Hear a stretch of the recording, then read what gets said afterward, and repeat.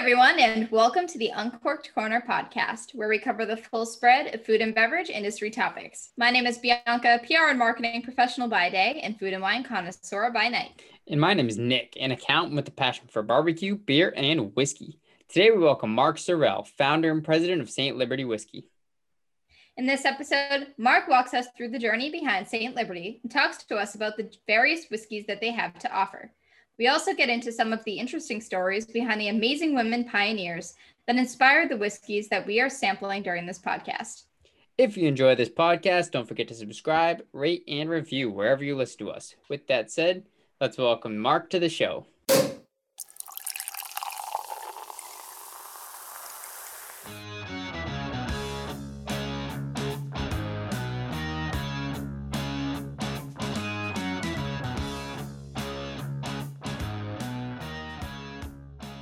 So, hi everyone. Welcome to the Uncorked Corner podcast. I'm Nick. Today we have Mark SoRelle from St. Liberty Whiskey on the podcast. Nice to meet you, Mark. Why don't you start by giving us a little bit of history about the distillery and your personal background in distilling? Sure. So my name is Mark SoRelle. I'm the founder, and I call myself the chief historian because we tell these incredible historical stories of these women bootleggers. St. Liberty was, I've been doing this for 33 years, and I've been building brands for other people for 2 decades. And I was actually in the middle of working on some research for another brand for somebody else. And I ran across this great juice. And then I kept running across these stories of these women bootleggers during Prohibition. Like I said, I've been in the business 3 decades. My wife's in the industry, and no one's ever, I started asking around, has anyone ever heard of these women? And no one ever had. And I felt compelled then to tell these stories. I know the struggles my wife has had in the industry. I know the struggles that women in general have had in the industry. And why is it that all whiskeys need to be named after dead colonels? Colonel Taylor, Colonel Blanton. I mean, these stories are historically incredible. They're inspirational, and they're very colorful, and they're fun. So the idea was hatched because I work with a lot of different craft distilleries across the country. We don't actually own a distillery. We partner with a lot of guys. The idea was, and these are really, really good, just phenomenal craft whiskeys that no one knows about. And our idea was to pair these great whiskeys with these incredible stories of these women, put it in a great package, and honor them with some fun and some humility and everything else. So our first one was Birdie's Bear Gulch Bourbon. So this is the story that kept popping up to me in the beginning. And it was just the most incredible inspirational story I've read in the industry. Imagine this. She's 17 years old. She's an African-American woman from Missouri.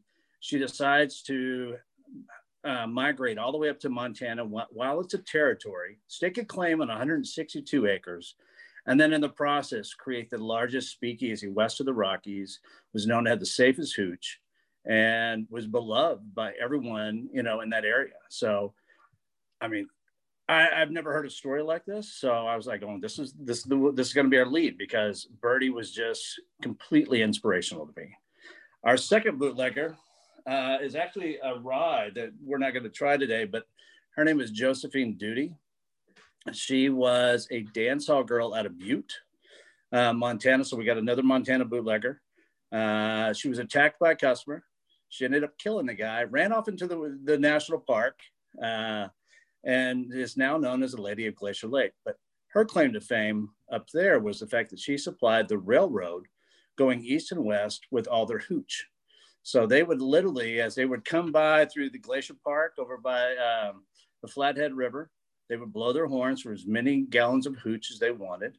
And she would literally walk it across the narrowest part of the Flathead River at the fork, and then meet the train and sell them the hooch. So, but her cabin to this day is still standing. In fact, Birdie's house is still standing, barely. But there is a memorial to Josephine, who is known as the Lady of Glacier Park, which is actually really cool. And then the other one we're going to try today is our latest one, the one we came out with in July. This one is honoring a bootlegger out of Marble, Colorado named Mary Curley. Mary was an Irish immigrant. Her and her husband came over to mine at the marble mine, which was the same mine that produced marble for the Lincoln Memorial.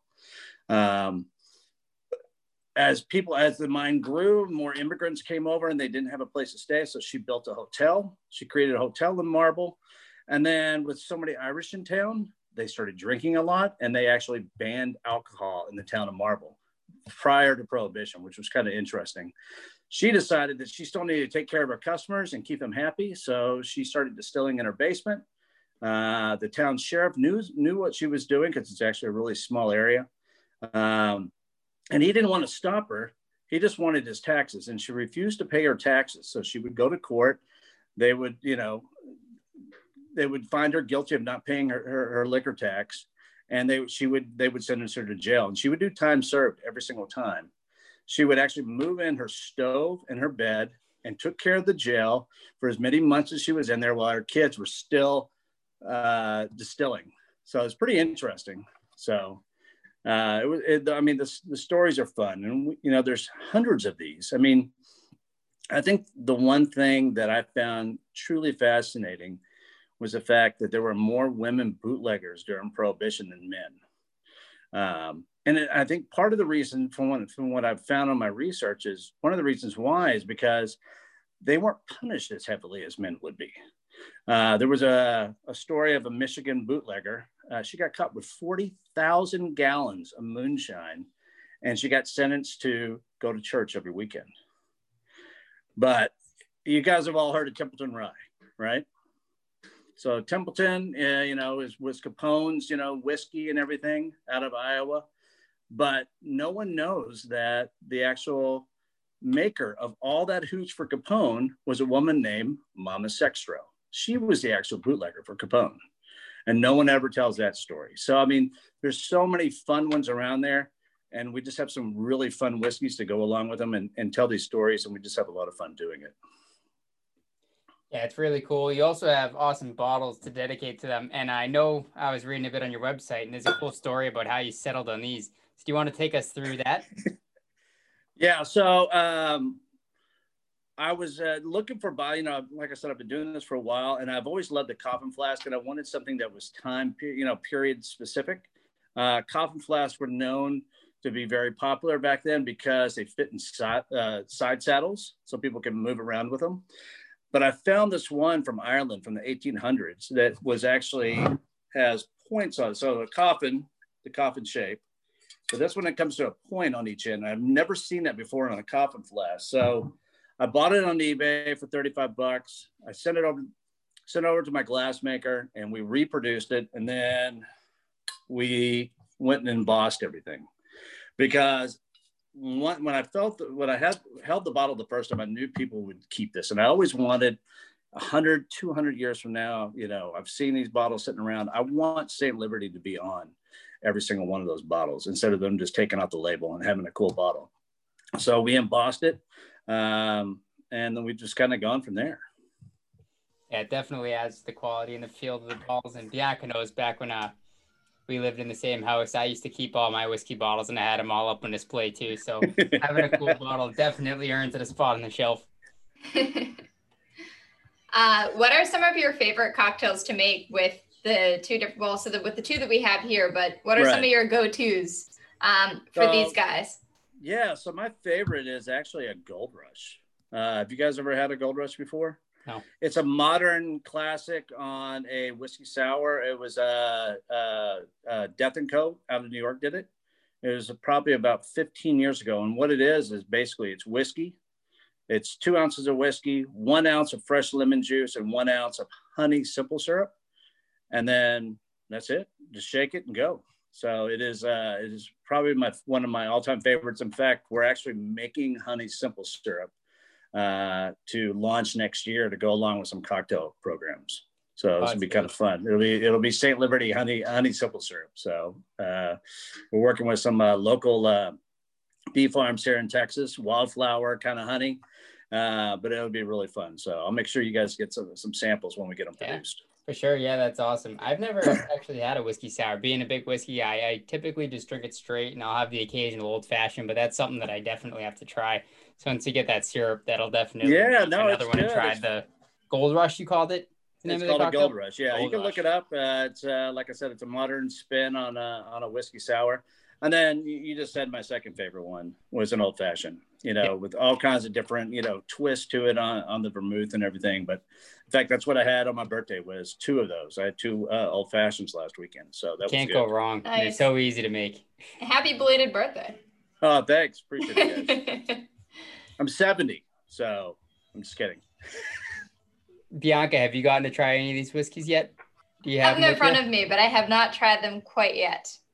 Bianca is she has not listened to me in diving into the world of straight whiskey and how to kind of get into it and dip your toes in and getting past that first when you're first getting into it. It's harsh, you can't really, Right. it's a little bit, just a little bit every night. And then after a week or so, you're gonna get it and it's smooth sailing from there. But you might actually really like this Birdie's one. It's super, super smooth for people that are listening, and Bianca that aren't really big whiskey drinkers that don't like that high proof, don't like that harshness. At least for me, being more of a whiskey drinker, this doesn't have any of that. It's super smooth. You could drink this straight, and it's not going to be really offensive to anyone.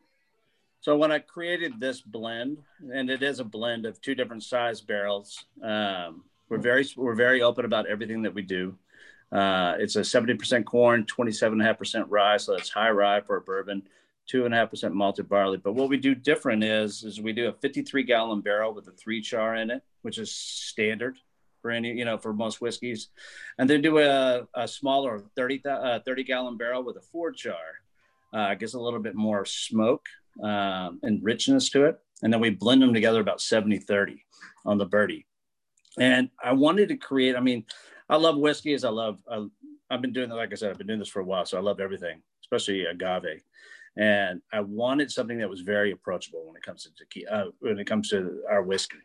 And I've probably tasted about 2,000 people over the last year pre-COVID, and women gravitate to it because, and men too, but women especially because it's surprising. The nose is different than the taste.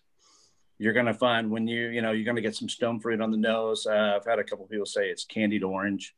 And then you're going to get dark molasses. You're going to get burnt brown sugar. You're going to get caramelized vanilla. You're going to get stone fruit. You're going to get a little bit of oak, and you're going to get a little bit of smoke. And it's light smoke, not scotchy kind of smoke. And it just keeps developing with each sip and just keeps going. So it's been a lot of fun. And that's also one of the reasons why I like doing cocktails with it, because it does mix very well. Unlike our rye, which is, I wouldn't recommend it to anyone other than straight or on the rocks. So, but these, you can drink it anyway. Are you ready, Bianca? I'm ready for the face. Yeah, I just tried it while I was on with you guys. You didn't see me, but it's very good. I just tried the not Birdies, Mary's 4-grain, and it has a great flavor. As Nick said, I typically mix everything in a cocktail, so I'm still learning to really appreciate things straight. But this is very good. It definitely doesn't have like that. It's not like overpowering compared to some I've had. It's very smooth. So a lot of people, the one thing I wanted to avoid in the beginning was, there's a lot of great Texas whiskey.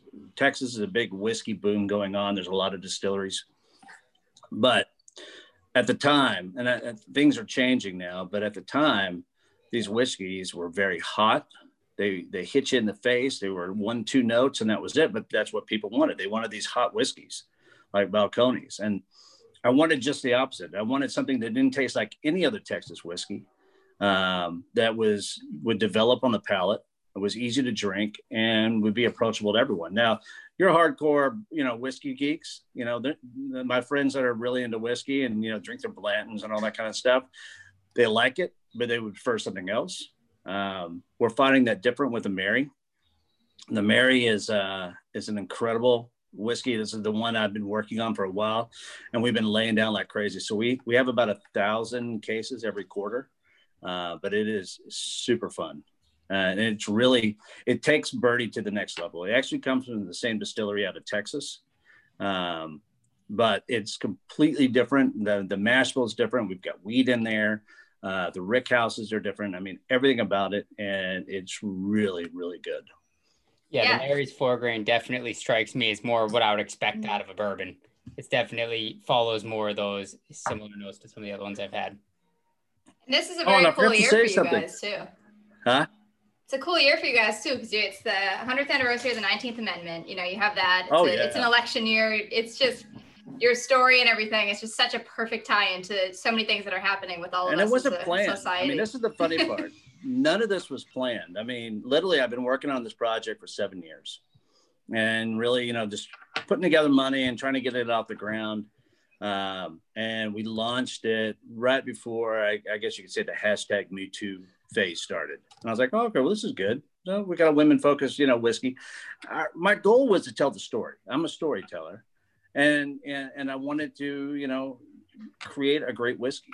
And then things just kept changing in society. I was like going, okay, and I didn't even realize it until we had already printed the labels that we actually had the very first African-American woman on a whiskey bottle. We had the very first woman on a whiskey bottle. I mean, these are things that, you know, and it's been very sensitive. We've had to be very careful. And then we started diversifying our company. Instead of a couple of guys, we now, this year, we brought on the ex-president of Ciroc, D.S. Sims. We also, one of our major investors is Indomitius Sue from the Tampa Bay Bucks. So, and then we also have an all-women's advisory board. Seven of the top women business leaders across the country are on the board. And then on top of that, we have a 5% give back program where we give 5% of our gross profits to charities, our foundations that support education and entrepreneurship. And the first one we're doing is Soledad O'Brien's foundation, The Powerful. So that'll be our first donation this year, which will be cool. The one thing that's different also about the whiskey that I forgot to even talk about, which is, you know, and it's such an important part of it, is the fact that, yes, we distill in one place, but we partner with 2 distilleries. One of them that actually blends it. So we take it, say, Birdie, 115 proof from Texas. We take it all the way to Montana, and we use that same pure Rocky Mountain water that Birdie would have used 100 years ago. These women never made whiskey. They made moonshine. But the one thing they all had in common is that they used local water. So we use that same water that she would have used, and we proof it from 115 down to 87, and then we bottle it there. Same thing for Mary. We take it all the way to Colorado, and we proof it with actually water from the Crystal River, exactly where she would have pulled the water from, and proof it that way. So we're trying to impart a little bit to each, you know, from where these women lived into the whiskey as much as possible. And it's really cool. And that's one thing I noticed too. First gazing the bottle, I always like to read the label and see where it's coming from and everything. And I noticed Texas and I noticed Colorado. I was like, oh, that's interesting. So do you want to tell us a little bit more about how you found the specific distilleries that you partnered with and how you settled on? It'd be great. So the distillery in Montana. So Bone is here. I live in Austin, and our distillery is Bone Distilling over in Smithville. And like I said, I was working on another project with Bone and created this profile that I fell in love with. But I wanted, like I said, I needed to go to Montana and I needed to finish it that way. Luckily, one of my partners lives in Montana. And we went and interviewed a whole bunch of different distilleries, and we ended up on this small family distillery called Lolo Creek. They make their own. They have a huckleberry vodka that is off the charts. Just a great family. It's right outside of Missoula, and they've been a bottler for both Birdie and Josephine. The Mary was a little different. I was actually consulting for a company out of Colorado right when I was just in the idea phase of the brand. And they were showing me some historical books of the area. And there was a story of Mary Curley in there. Well, I took photos of it and I kept it on my phone. And because I knew this is something I might want to do. And I always wanted to do a brand in Colorado. So the Mary, probably the most personable. So my wife was asking me, so the first one is brown. Josephine is green. And she goes, what are you going to do for the third bottle? I said, well, it's going to be brown. It's a whiskey. It's a bourbon. She's like going, why don't you do something different? And it was a big gamble. She said, why don't you do honor Colorado with the color of their state flower, which is a columbine, which is indigo. I was like, okay. So I went and had some sample bottles done, came back with a whole bunch of different shades. And I was like going, this is actually going to be really cool. But when we went into production, I was a little bit nervous because how were the whiskey people going to respond to an indigo bottle or blue or whatever you want, blue, purple. And the response has been overwhelming. People love it. I mean, we're getting so many posts just on the Mary because of the color. It's different. And it's just, we're really happy with it. So. And it definitely stands out compared to some other, really any that I've seen. The color is so vibrant and it looks great just being put out, even if you're not drinking it, just to leave it out on your bar cart or leave it out on the shelf. I mean, hey, that's half of it, right? You're not going to drink it all the time. So to have it out for people to see, might as well be something worth looking at. For sure. And a funny note on that too. I was completely surprised when I was pouring it. When I saw the blue bottle, I was like, all right, what do I think when I think blue bottle? I think like vodka, maybe Sky something. Vodka, yeah. I was like, all right, is this going to be white? Is this going to be like a moonshine? And then I poured it and I was like, oh, nope, it's brown. It's a whiskey. All right. So it definitely was a surprise, but it's super cool and really different and helps it stand out. Yeah, it was fun because we went through several shades to see, because I was really concerned about how the brown would react with the different colors. We actually ended up with the darkest color, worked out the best.